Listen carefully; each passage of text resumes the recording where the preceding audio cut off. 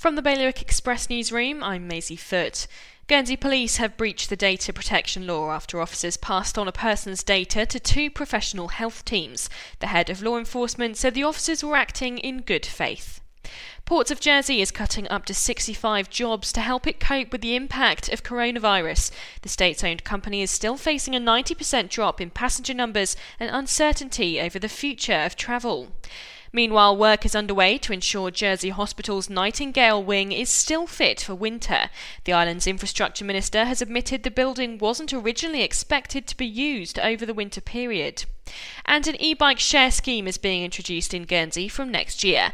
The plans were announced in a States meeting this week, but no details have been confirmed yet. For more on all of today's stories, visit bailiwickexpress.com. Your weather, cloudy with persistent rain, a high of 16 degrees. Bailiwick Radio News, sponsored by HR Now.